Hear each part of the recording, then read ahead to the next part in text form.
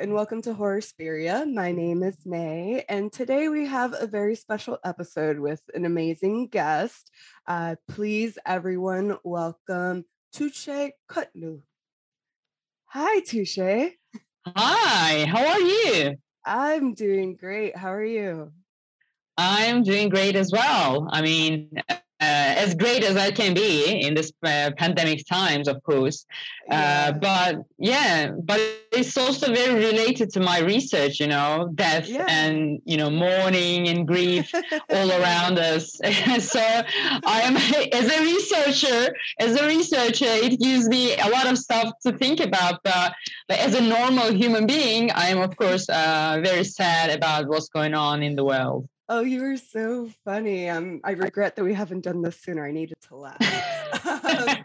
All right, Tuğçe. Well, we met just, doing conferences. I think we were at the same conference. I was very impressed by your work. And so we've become friends, and you have your thesis, which is so beautiful and important. And so I would prefer if you would go ahead and explain, not only how you like to characterize your work, but also tell us a bit more about your thesis, please. I did my undergrad at Ankara University, Radio, Television and Film, and I did a master's degree at Ankara University and another master's degree at UCL, University College London, in film studies. And now I'm doing my PhD at Ankara University, cinema again. And I'm a research and teaching assistant at the same university. So academia is the way to go for me, obviously. But before that, I worked briefly for a public television company like BBC, but in Turkish. My job was to read scripts, and I read a lot of scripts. Some of them were good, but some of them were okay. One thing you have to know about me that I'm obsessed with horror films, and I have been obsessed with horror films like forever, like maybe 5 years old or something like that, where I watched Child's Play at night without my parents knowing. Of course, I was like you watch this, oh, there's a baby. But then I was like shocked, horrified through the whole film. But that didn't affect the fact that I was now obsessed with horror films, and I wanted to watch as much as possible, as many as possible. And so in 2010, I lost my grandfather. That kind of opened up a hole in my life, and I started to think more about dying and grief. And he was sick for like 3 or 4 years. And so I started to think about dying, death, grief. What does it mean? Why are we here, and why do we leave? And all these like big questions. And after coming to university, and especially at UCL, I said, like, you have two obsessions. One is horror, one is death.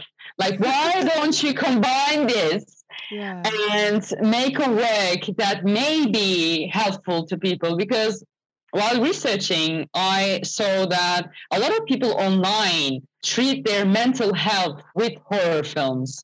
And that's a very interesting thing, because you would for example, I read the research that people with anxiety disorders actually get help from horror films, from watching horror films. And that sparked something in me. Like, mental health and horror are so related, and you would expect a person with anxiety to feel fearful while watching horror films, right? You wouldn't automatically assume that they would be at ease and like happy that people are getting killed.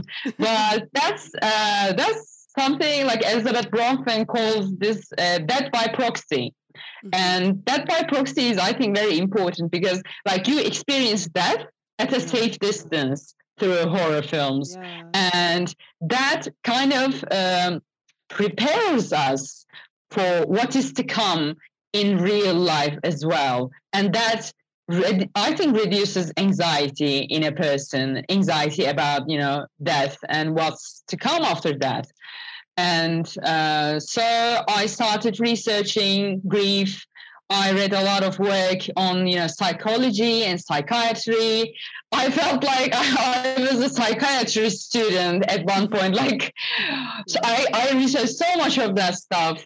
And at last, I decided that Elizabeth Kübler-Ross's much criticized work on 5 stages of grief was the perfect structure for my thesis. So my chapter 1 is denial, and it talks about Midsommar, a film that I really love, and a film that I think is really important regarding grief studies. And on chapter 2, anger, we talk about Hereditary, another important film from Ari Aster.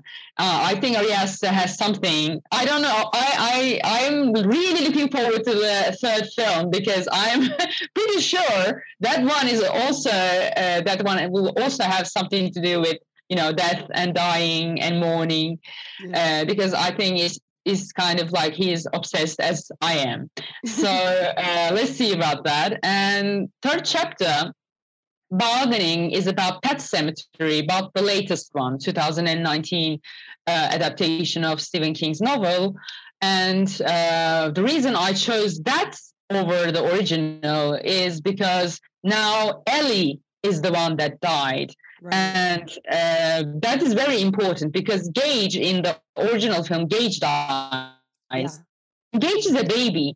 I mean, he just, murders some people. You don't get any kind of like, you don't get guilt from Louise's part, because Ellie, in this version, talks a lot about death after she died. She's like, why don't you tell mother? And like, am I dead? Like, because she's older. And I think that's important, this research. And then on chapter 4, we look at Susan Hill's adaptation, The Woman in Black, which is, I think, a recent piece on depression. Arthur Kipps is clearly depressed over his wife's demise. And finally, we come to Acceptance, which is chapter 5. And we look at, of course, The Babadook, because I think The Babadook shows all the stages of grief that Elizabeth Kübler-Ross talks about with David Kessler. And the film is the Babadook, the monster, is grief personified. So it's really important that film, I think that film was the film that pushed me to do this research. Because because I was watching that film.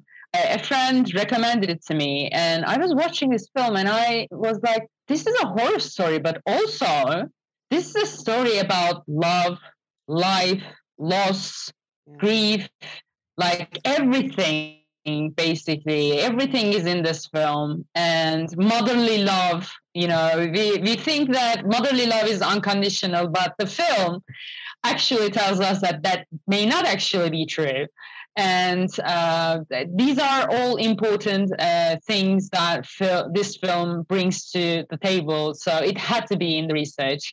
But yeah, overall, this research is about grief and mourning and death and horror films, which I think that they are all related somehow. Well, thank you for breaking that down. I think that that's really helpful. And it also, it's so... it's very paralleled to the framework that you use, the Kubler-Ross framework that you use. So I think I would like to get into each chapter and each film with you, especially how you read it. But before I do that, I could, there are some in your list. They were like The Babadook seemed really obvious to me, Midsommar, Hereditary, and I have no doubt that choosing films for this thesis was probably difficult.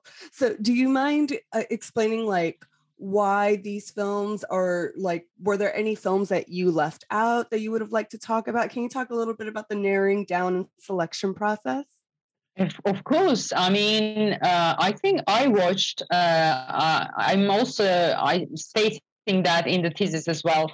I watched hundreds of horror films, hundreds. I mean, I can't even remember some of them, like a lot of films, because I also have a chapter, like excursion, called Horror's History with Grief, which is very important because I talk about Gothic elements and how Gothic novel and grief and horror is related. They are all related somehow. And like, for example, slashers could have been another chapter if this wasn't if I hadn't structured it according to Kubler-Ross's theory. I think slashers would have had their own chapter, because everyone assumes that slashers are guilt-free, grief-free, like people die, no one cares. And that is not true. That is not true at all. And I talk about that because while doing the research, I looked at Scream and Final Destination and Nightmare on Elm Street. I watched all of them. I watched all of the classics. And on top of the classics, I watched films about grief, such as Lake Mungo, which is fantastic film about grief, and a lot of other films that I had to left out, but I think the most important one for me was Lake Mungo, because I felt really sad that I had to leave it out because I didn't have a place for it. And dissertation rules, the dissertations rule, you can't go over 12,000 words. So it was kind of, I would have talked more about Don't Look Now, for example, which is when you think about grief and horror, Don't Look Now, Nicholas Roeg's film, is one of the films that they immediately comes to your mind, because there's survivor's guilt, there's guilt over the children, but there's a death of a child in the film, just like Hereditary. And it's really important work. And I would also include Scream. Of course, I would include Final Destination, because the entire franchise is about fate and how you cannot escape death. So it's really important for grief studies.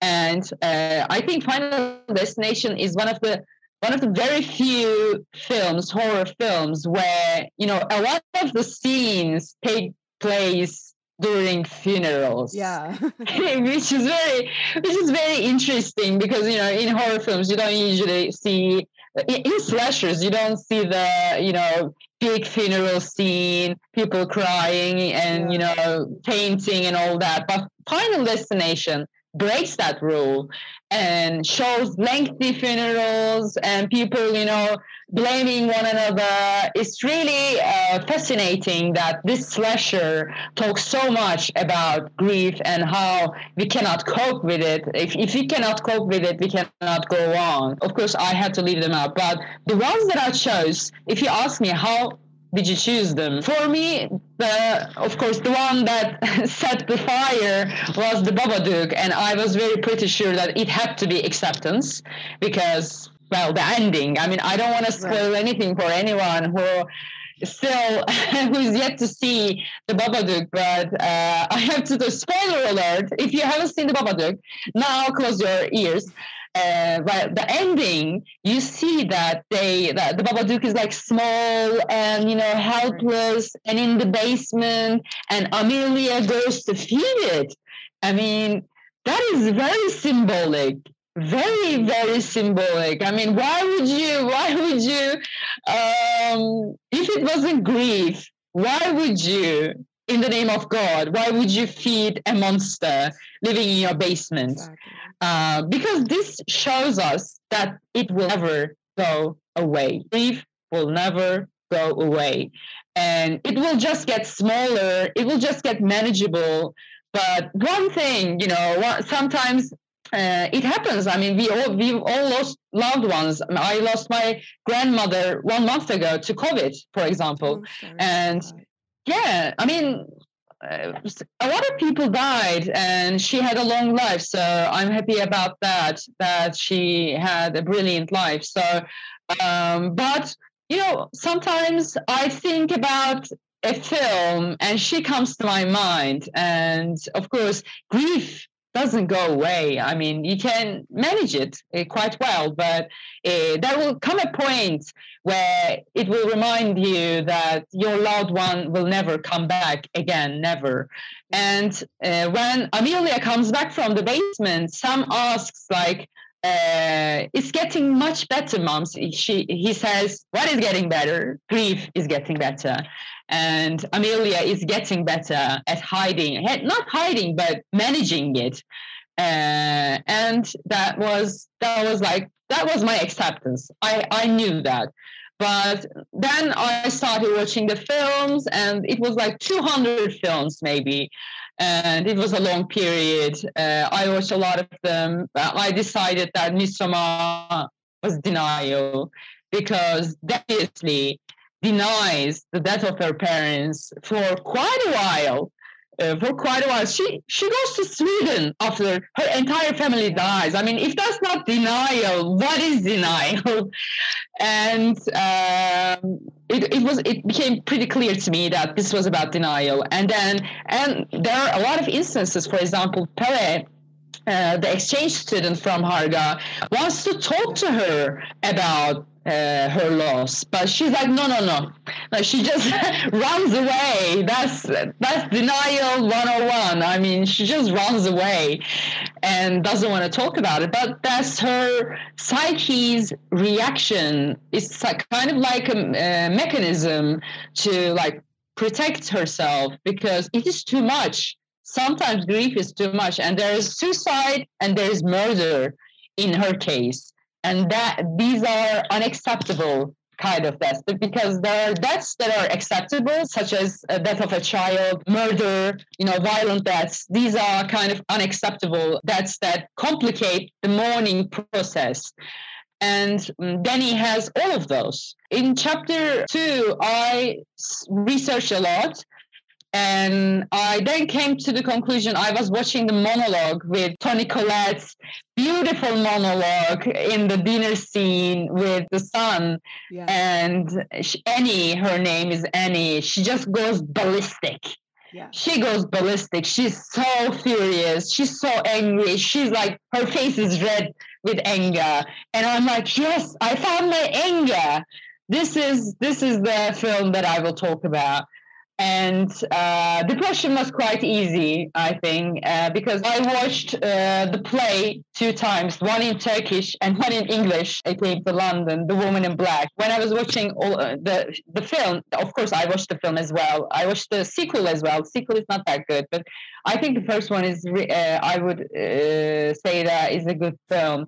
It has some really interesting scenes, dramatic sequences, and it starts with Arthur Kipps having a kind of dream. And for depressed people, especially, like, because depression in grief is different from depression as we know it.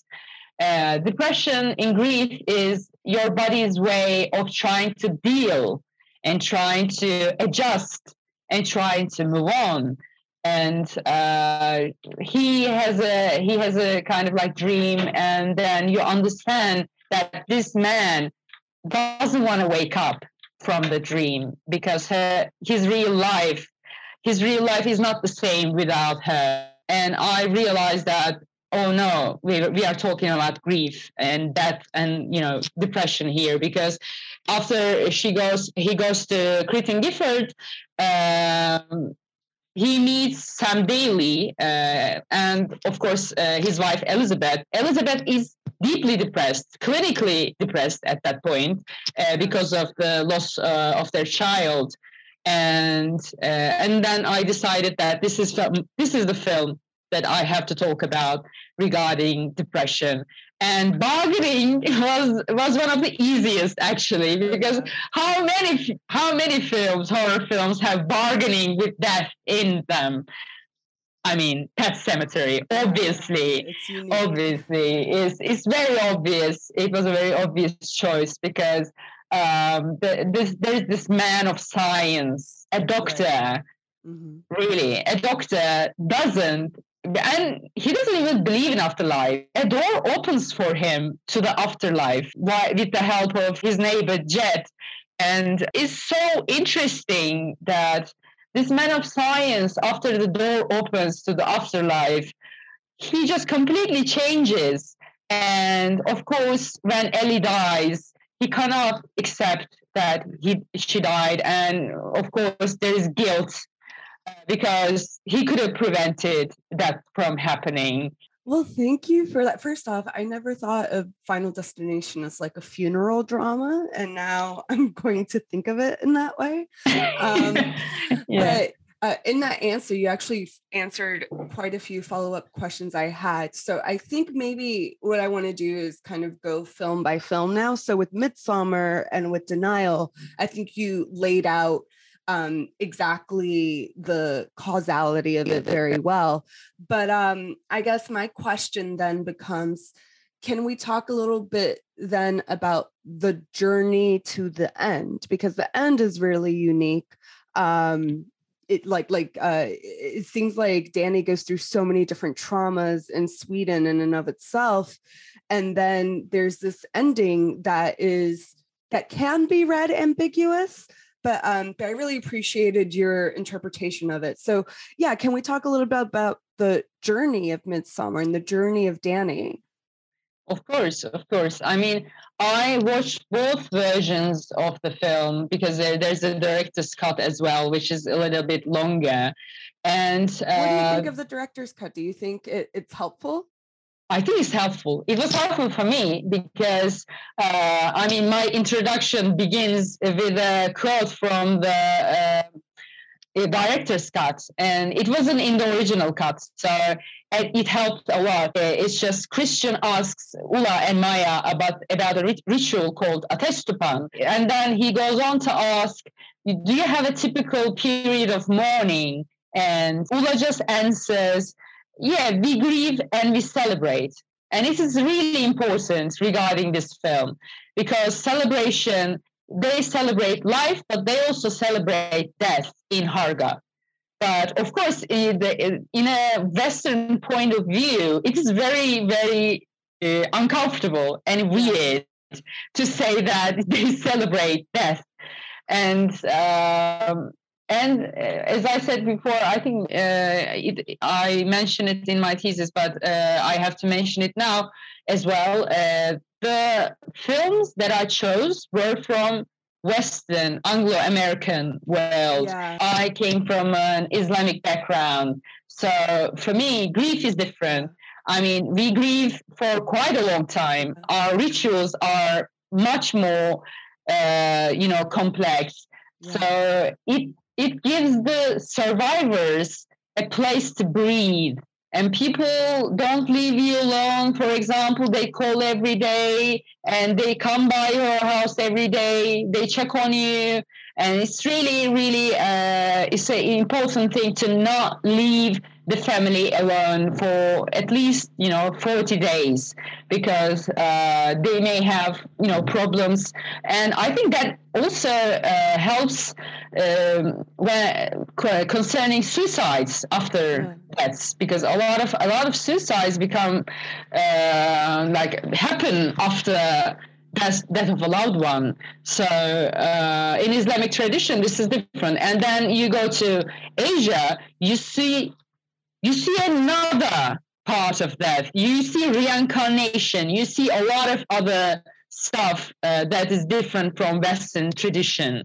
And then, of course, Jewish tradition is different as well. There's a thing called The Vigil.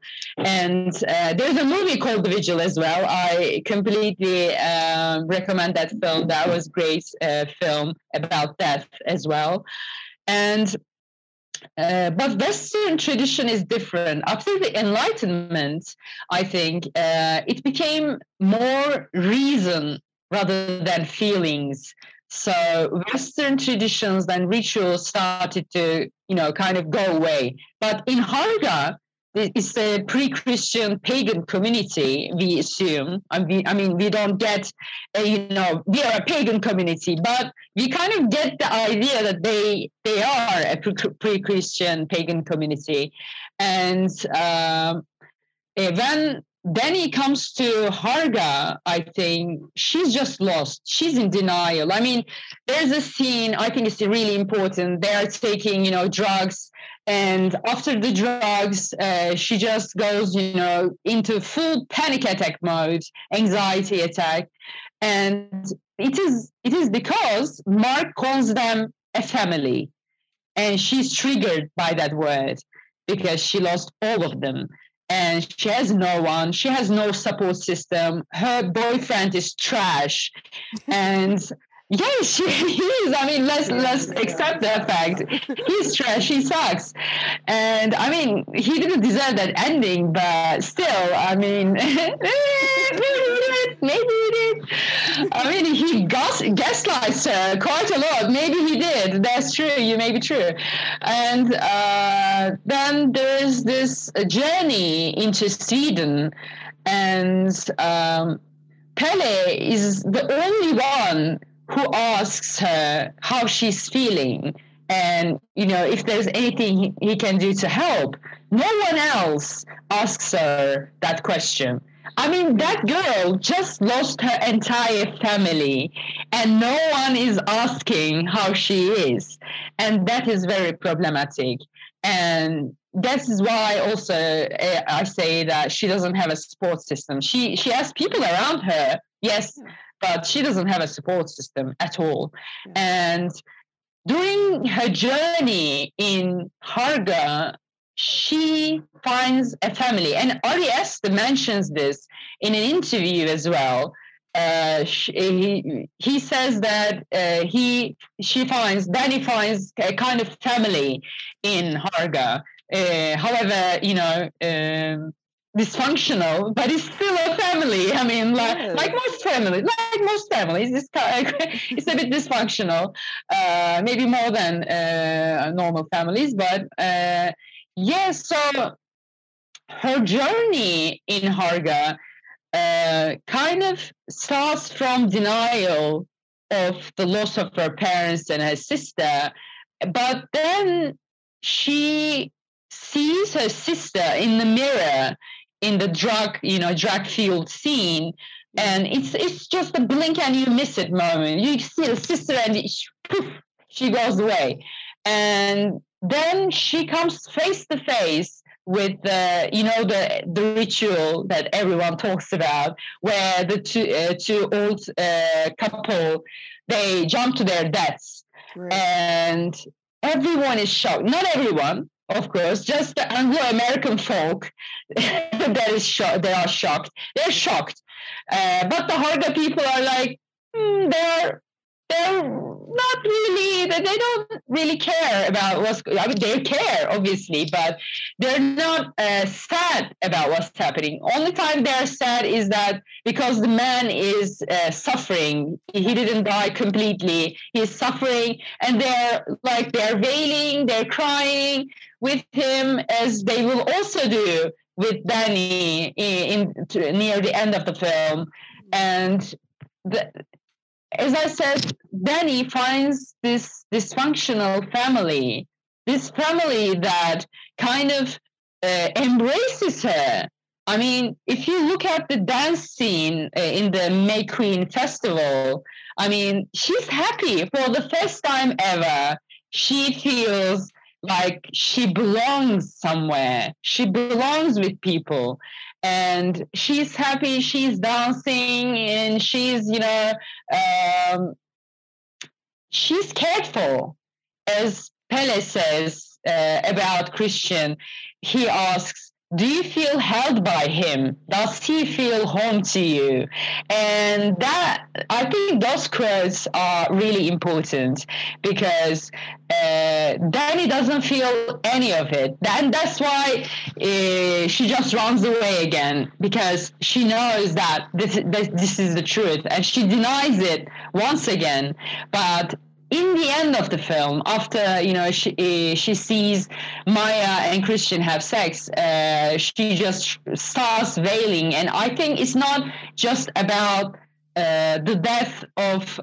It's not just about the sex. She remembers the death of her parents, and she remembers what she lost. And that's really important, I think, for the film, because this is the moment where denial is about to go away. And when they ask if she chooses one from the village or Christian to be sacrificed, she just goes Christian.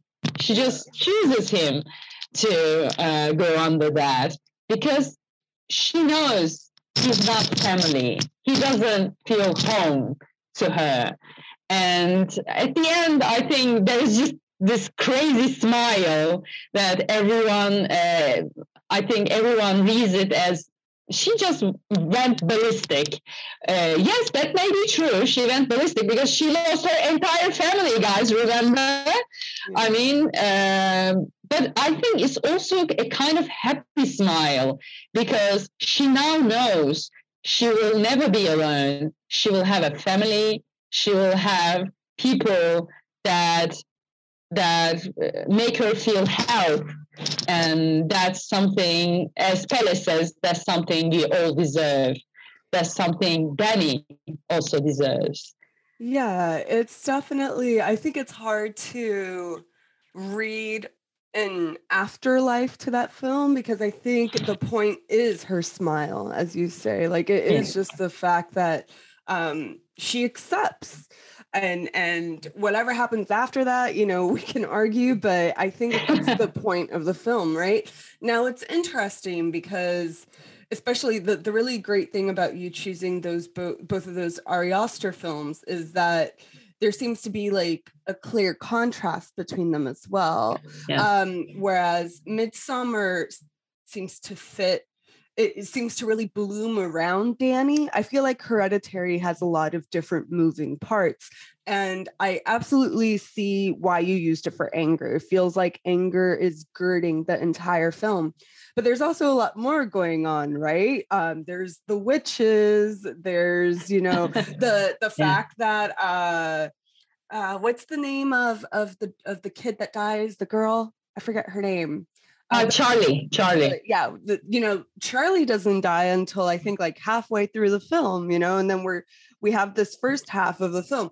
So I guess can you talk a little bit about how you feel all the other moving parts of Hereditary not only feeds into anger but also into grief? Like let's maybe like try to read it in its totality together. What would you say about it? The first scene, it starts with there's a black screen, and then we see letters, and it's a eulogy. It's a kind of like death certificate. How can I say this? Speech.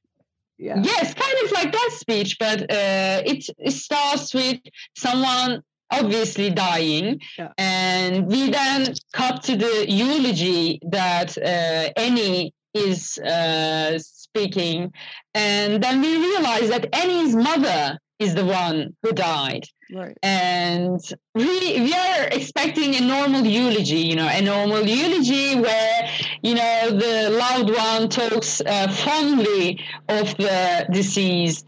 But what we get is a very angry and passive-aggressive eulogy.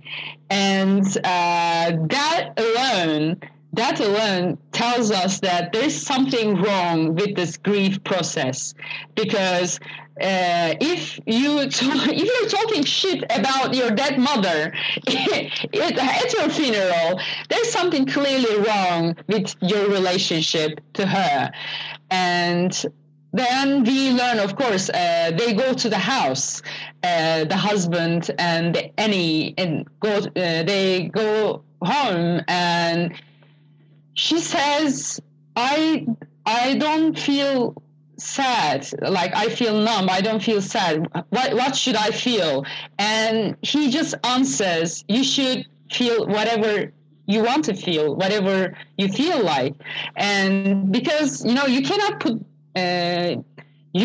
make someone's grief happens on its own. I mean, and everybody's grief is different, and everybody's grief is same at the same time. It's a very interesting thing.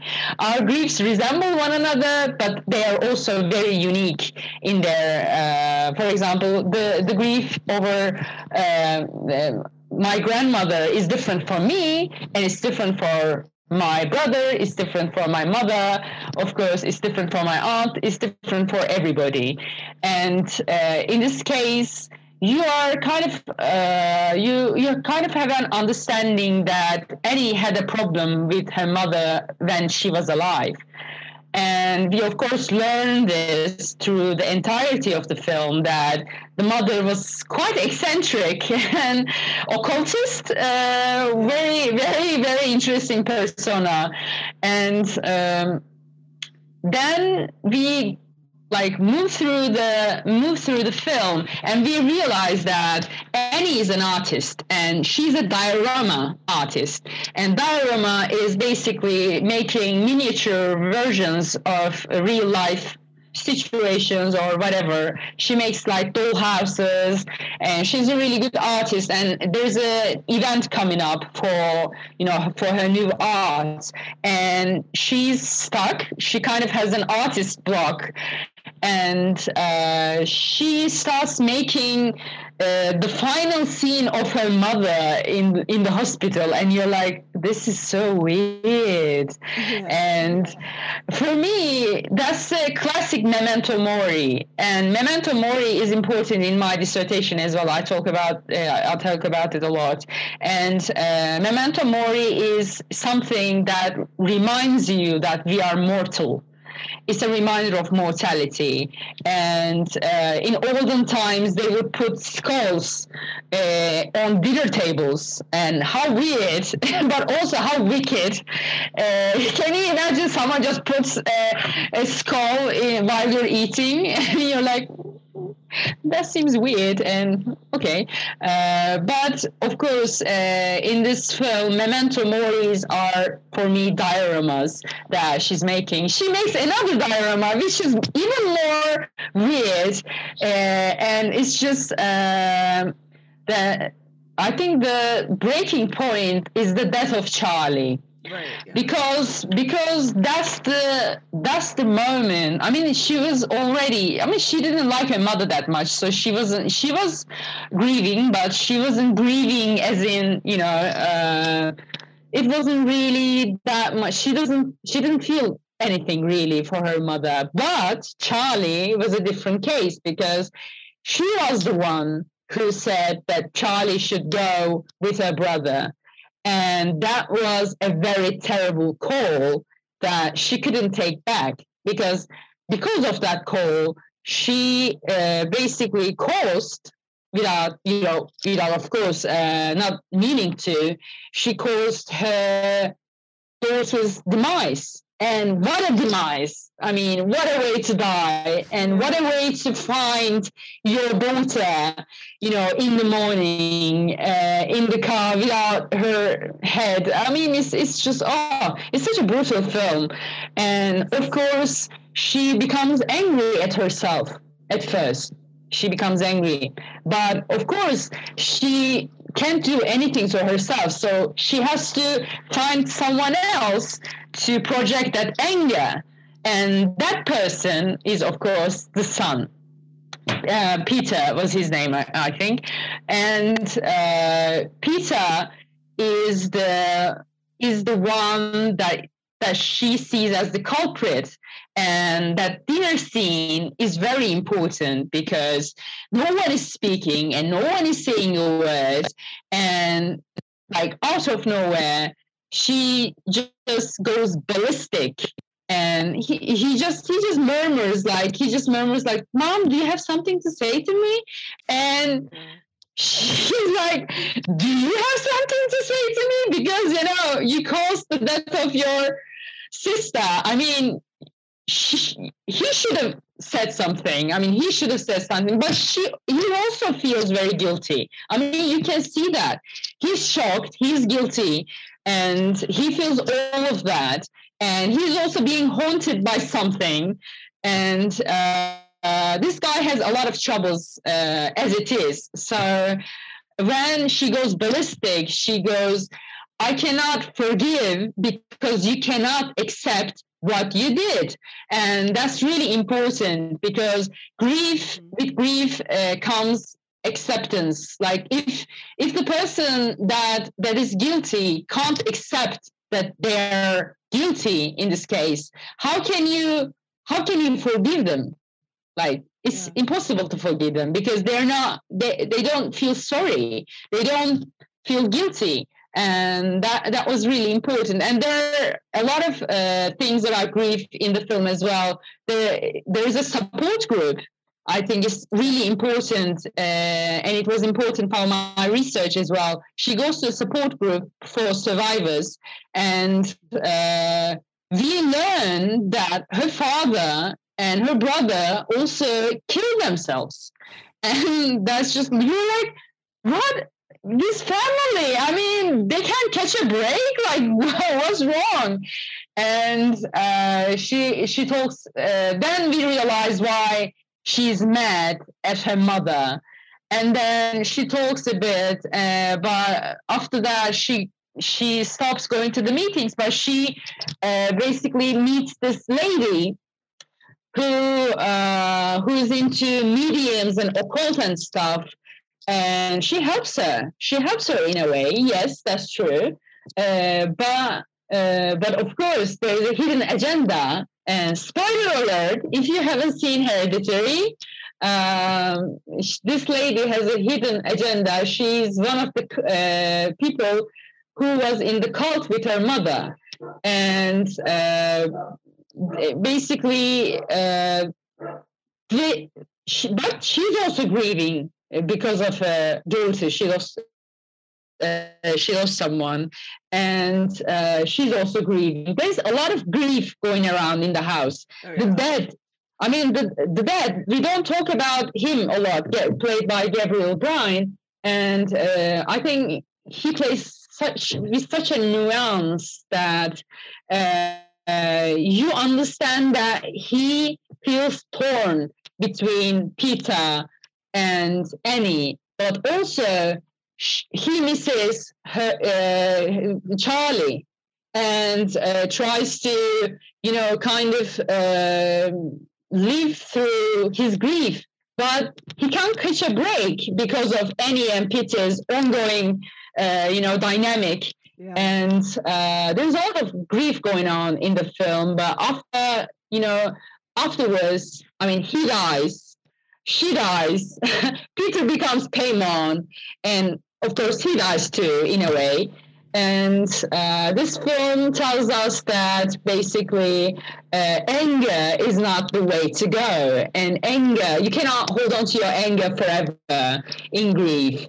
You have to kind of try to move on to the other stages and try to move on to acceptance. Because if you keep up with the anger, you're going to lose your head, as I also wrote in my dissertation. It's really important. Yeah, it's quite poignant that she loses her head. Yeah, rage and grief is so important for Hereditary. It sets the entire tone. I mean, the film is also very dark, but there are scenes where it is red, and red is cinematographically very anger-like. Anger, when you think about red, your mind just goes anger. And it is there are a lot of scenes where red is used throughout the film, whereas Midsommar is in broad daylight, and there are like beautiful flowery clothes, beautiful like white sheets, and everything is so nice and beautiful. But also under that beauty, there is decay and there's weird stuff going on. Both of them are like fables in a way, and like Midsummer in a way kind of gives like this toxic optimism, and Hereditary, as you say, is like a self-destruction. So it's really beautiful in that way. So my next question, I wanted to frame around Pet Sematary, but really I think this question goes for any of the films that you broke down as your thesis. And it's a question of like, you know, you make this really important point that a lot of horror scholarship hasn't focused on how grief is processed, even though death is central to the genre, right? But then there's this other thread where horror is supposed to be the manifestation of anxieties, right? So that my question is, when we then place your framework of like these films are about how we face grieving, which I absolutely believe and I agree with your interpretation, then where do you think the anxiety is placed? Is the anxiety placed on the grief itself, or is it placed on the process of the grief? Like, should I be anxious about the bargaining, or are we actually critiquing the very state of grief here? Anxiety, I completely agree with you. Anxiety is, of course, very important in horror films. And it's everywhere. You know, when you're watching a horror film, you're anxious. The characters are anxious. Also, I have to say that horror films are very in touch with the zeitgeist, with the time of spirit of the time. And they are basically a projection of the anxieties of the society at that time. And now I'm talking about 21st century horror films here. Yeah. And 21st century is a place full of anxiety. Yeah. I talk about this in my introduction. The thing that I think set all of these films in motion is the public displays of mourning, such as 9/11 and the funeral of Princess Diana in 1997. Because before that, as I said, Western Europe liked to live their grief behind closed doors. Right. And after these events, because we watch people die on live television, I mean, how often does that happen? It was a very culturally, it was culturally very important moment, vital moment for the entirety of the planet, because I was in Turkey and I think I had just come from school and I was watching the films and just before my eyes, the towers, they were being destroyed. And I was shocked to the core. And I was in middle school or something like that. But I remember that I didn't go to the school after the news, because it was the lunch break. And after that, I didn't go to school because we were all shocked. We didn't know what to do with what we saw. And of course, we were face to face with death. And that was really important. And Princess Diana also died before our eyes. We saw that car crash. All of us saw that car crash. And these triggered public displays of grief. And people started to mourn on streets. They started to hold vigils on the streets. And that was really important. And Roland, the horror scholar, he asks in his book that if anything will happen after the events of the 9/11, horror-wise. And I think this was the manifestation of it in horror, true horror fashion. It once again brought on our screen something very cultural and something very now. And we were all grieving. We were all trying to, kind of come to terms with our grief and loss. And horror films were like, stop, okay, I have a way to help you. And I think these films, bargaining and anger, depression and denial, and lastly, of course, acceptance, these are all about, our anxieties in the modern world, that something terrible might just be around the corner. I mean, look at the pandemic. Look at COVID-19. I mean, my family lost 5 people to COVID, and a lot of my friends lost a lot of family to COVID.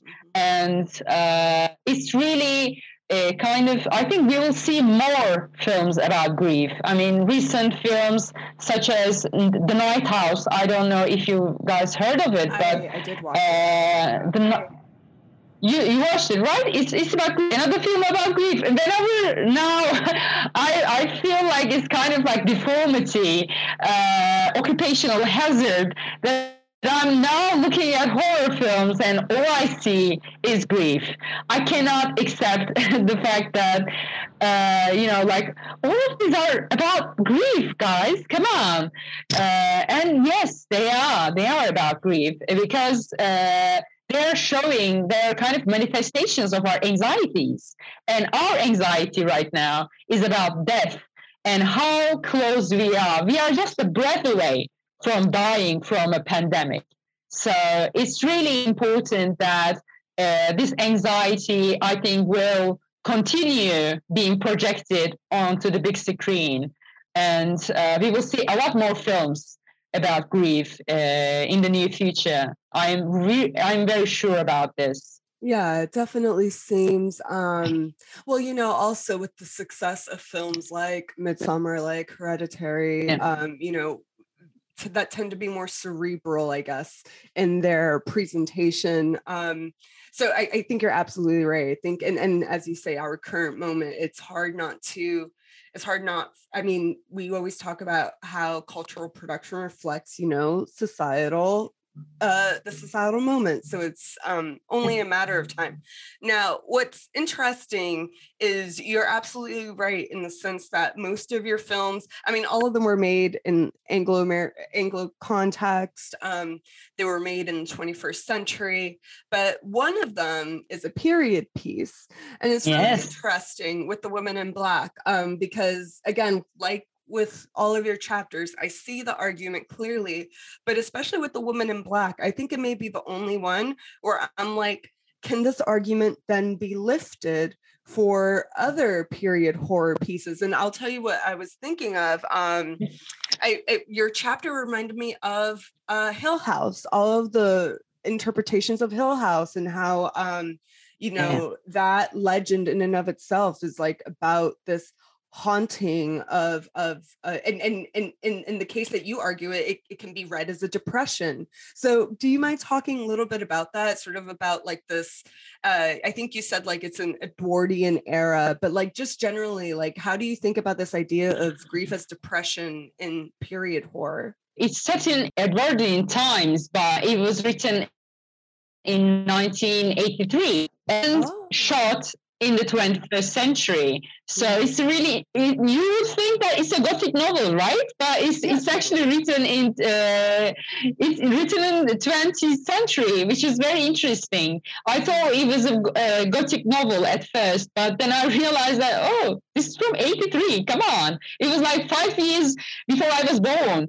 And it's really interesting. It's a fascinating piece because why this entire town called Cretan Gifford is depressed. They are depressed because their children are dying horribly. Yeah. And they are literally dying, and they know how, but they don't really know how. Like they know that this ghost, whenever someone sees this ghost, a child will be taken. But they don't know how this, like, who is this? Like, what's going on? Who is this ghost? Like, what's going on in this town? And then Arthur, as I said before, Arthur has dreams about his dead wife all the time, throughout the entirety of the film. He has dreams, and we understand that he hasn't been himself after the demise of his wife during childbirth. Of all of the things that she could die from, she died at childbirth, and that's really important, I think. And she dies, and he has dreams, and then there is this child that is left behind, a child without a mother, and a child with a depressed father. Basically, he's painting something, and Arthur asks, like, why am I sad? Like, why did you paint me sad? And the son just goes, because that's your face always looks like. Yeah. And I don't know if I should laugh or cry for this kid and this man who is clearly clinically depressed. And then he goes to work, and we kind of get an understanding of what he's really like, because his boss is a terrible man, apparently. And he just says that if your performance doesn't go up, I will fire you. And he just like goes, after the death of your wife, you just stop working, and you just like, yeah, it's called grief, man. I mean, it happens, it happens to people. If especially if you're not getting therapy, and if you're not getting help for this very tragic loss. And of course, it wasn't the thing in Edwardian era. You wouldn't go to, doctors and psychotherapists for anything that happens to you. But you clearly see that this man is not well. And then he goes to Cretan Gifford, and he comes face to face with a townsfolk who doesn't want him to be there. Like, he's like, why? Like, he doesn't understand. But whenever he mentions the Eelmarsh house, everyone is like, Eelmarsh house? Of course, I'm cleaning a glass right here. Eelmarsh house. You shouldn't go there. And everyone is like very cryptic and being mysterious and shit.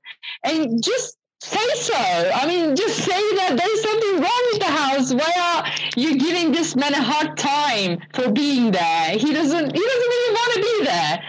And of course, there's only one ally, Sam Daly. Sam Daly lost his son to this tragic event as well. He drowned, and his wife Elizabeth clearly is depressed, and just you see her just pushing a very empty cradle, and you're like, is she okay? She doesn't seem okay. I think she should see a doctor or two. And but their entire house is like a shrine to their dead son.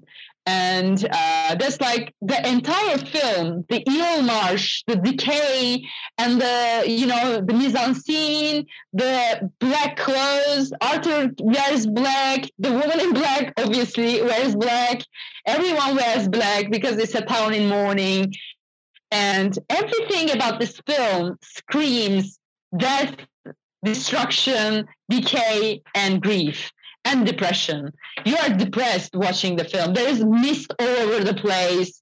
I mean, it's said there is, of course, a kind of like marsh around the house, and it's just everything is like mud. There's mud all over the place, and everything about it screams depressed, and everything about it also screams Gothic. And Gothic is very important. If I have time, I would like to mention a little bit about Gothic and how it plays into our hands. And various studies, for example, like date the beginning of horror to Gothic literature. James Twitchell states that modern works of art, artificial horror, originated in the late 18th century, discovery that by inducing extreme feelings of dreadful pleasures, both print and illustration could arouse and exploit powerful feelings deep within the human spirit. And many scholars believe that the Gothic novel was born out of the Enlightenment repression. As feelings were replaced by reason in Western Europe, the creative passion found a way out in the form of romanticism. And so the Gothic novel, as I say, was alive. And that becomes a Freudian uncanny in the Gothic, both familiar and unfamiliar. Haunted homes, like Ilmar's house, grieving families, like the Crichton Gifford people, along with the otherworldly spirits, take center stage. And Joseph and Tucker argue that the Victorian age is in mourning for lost fixtures in the world and of the spirit, which the acceleration of a coveted yet feared modernity had swept away. And, even Queen Victoria herself is known for her very public grief in the aftermath of her husband, Prince Albert's death. And Victorian age obsession with morbidity, decay, death and mourning, both the culture and the works of art. As I mentioned before, Elizabeth Bronfen talks about death by proxy, which is something like we experience death through, someone else and through at a safe distance. I think you can see that clearly in The Woman in Black. The Woman in Black shows you many deaths, just as you think that Arthur will be safe with his son Joseph, they die. Yeah, and you're like, so frustrating. No, that can't happen. They have to be happy. But this is different in the play. In the play, Arthur doesn't die. Oh. And that's very interesting that they changed it for my benefit, because that shows that Arthur is also suffering from survivor's guilt, because he now lives the life that his wife will never be able to experience.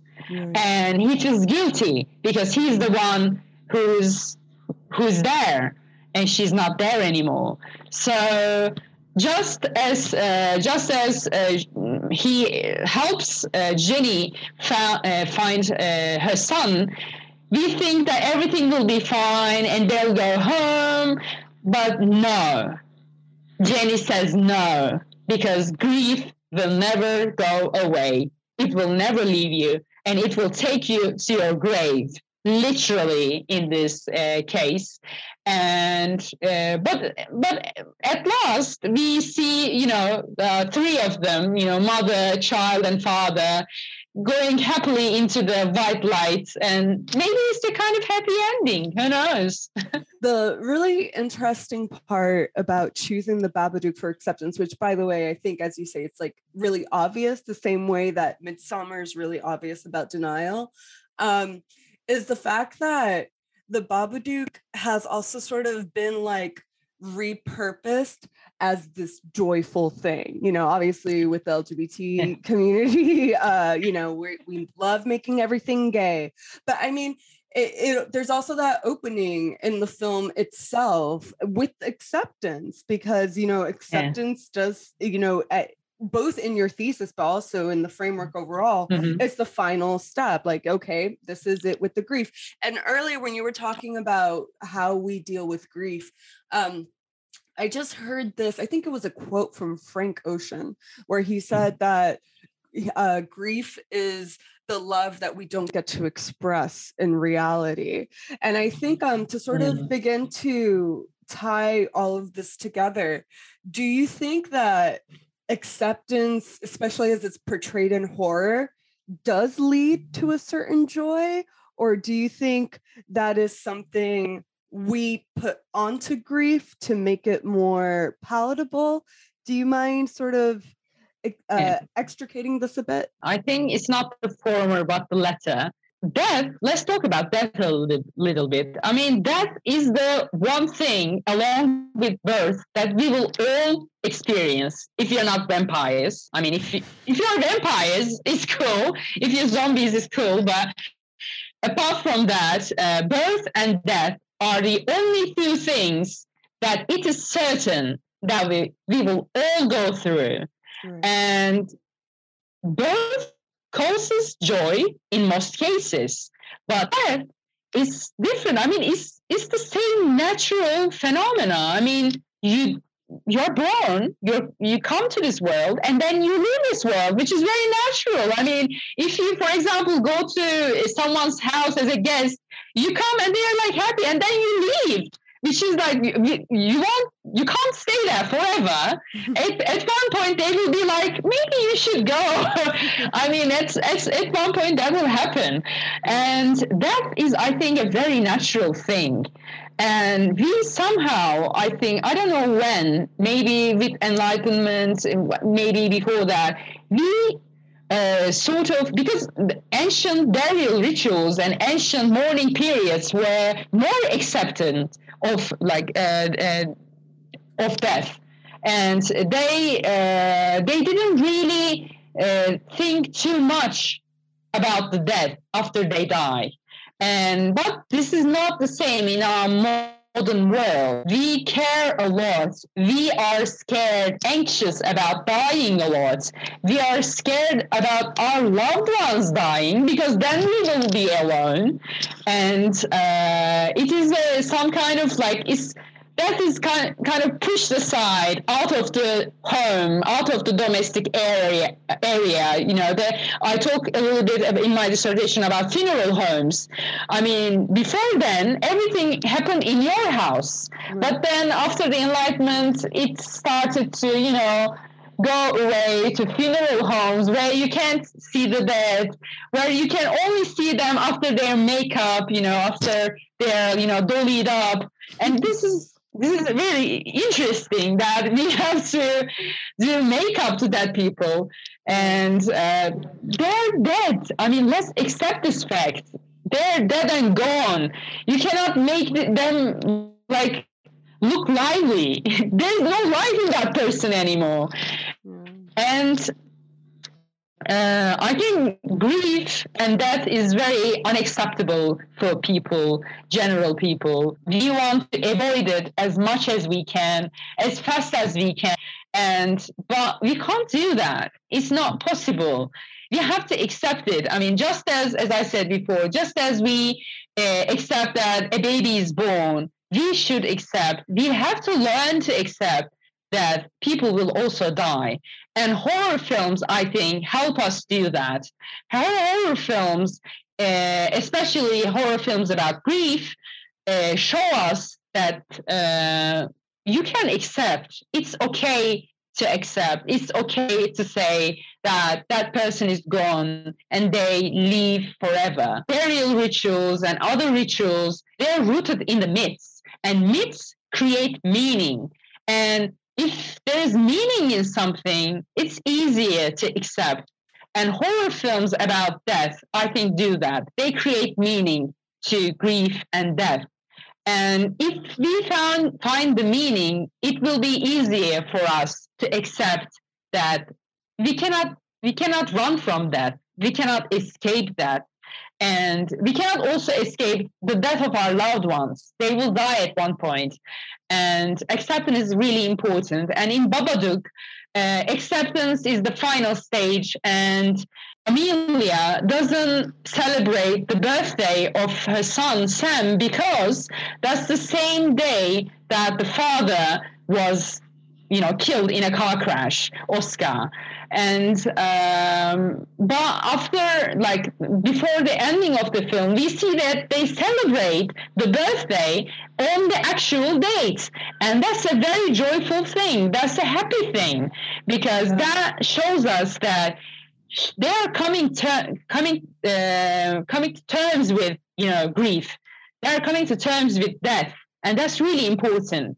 And we should all, I mean, I'm not saying let's all be happy about that. That's crazy. I mean, we cannot do that. And that wouldn't be healthy as well. That wouldn't be sane. But what I'm saying that we should accept it. We should accept and try to move on as much as we can. That's the only way to go forward. And horror films, thankfully help us do that. What I would like to ask you is, you wrote this great dissertation and, it had, Thank you. You sort of like already addressed this a little bit, but I'm going to ask it more directly. So you wrote it and it's beautiful. Is there any questions you have left over after you finished it, or questions that you have in the modern day today that you would like to address or see others explore? Yeah, and thankfully, a couple of publishing houses are interested in the dissertation. That's so awesome. you might, yeah. Thank you. I think I would write more, finish all my questions as you ask. I still have questions. I still watch films, and I'm like, oh, that should have been in the dissertation. And I want to add them to my list of the films. I will put all of them to the book that I'm writing. I started writing a bit and try to expand this thing, the idea that I started in the dissertation. There is one thing, of course, I talk a little bit about COVID because it was the beginning of COVID when I wrote the dissertation, and now we are still in this mode, in this COVID mode, and it sure sounds like and looks like it will never go away. So I think I would talk a lot more about the pandemic as well in my dissertation, because I think it's very important, and because it feeds into our anxieties, as you said. And horror takes the anxiety of the society right away. It's never out of step. It always catches up with the times. And that's why I love horror. I would like to talk more about the pandemic in my dissertation, and I will in the book, hopefully.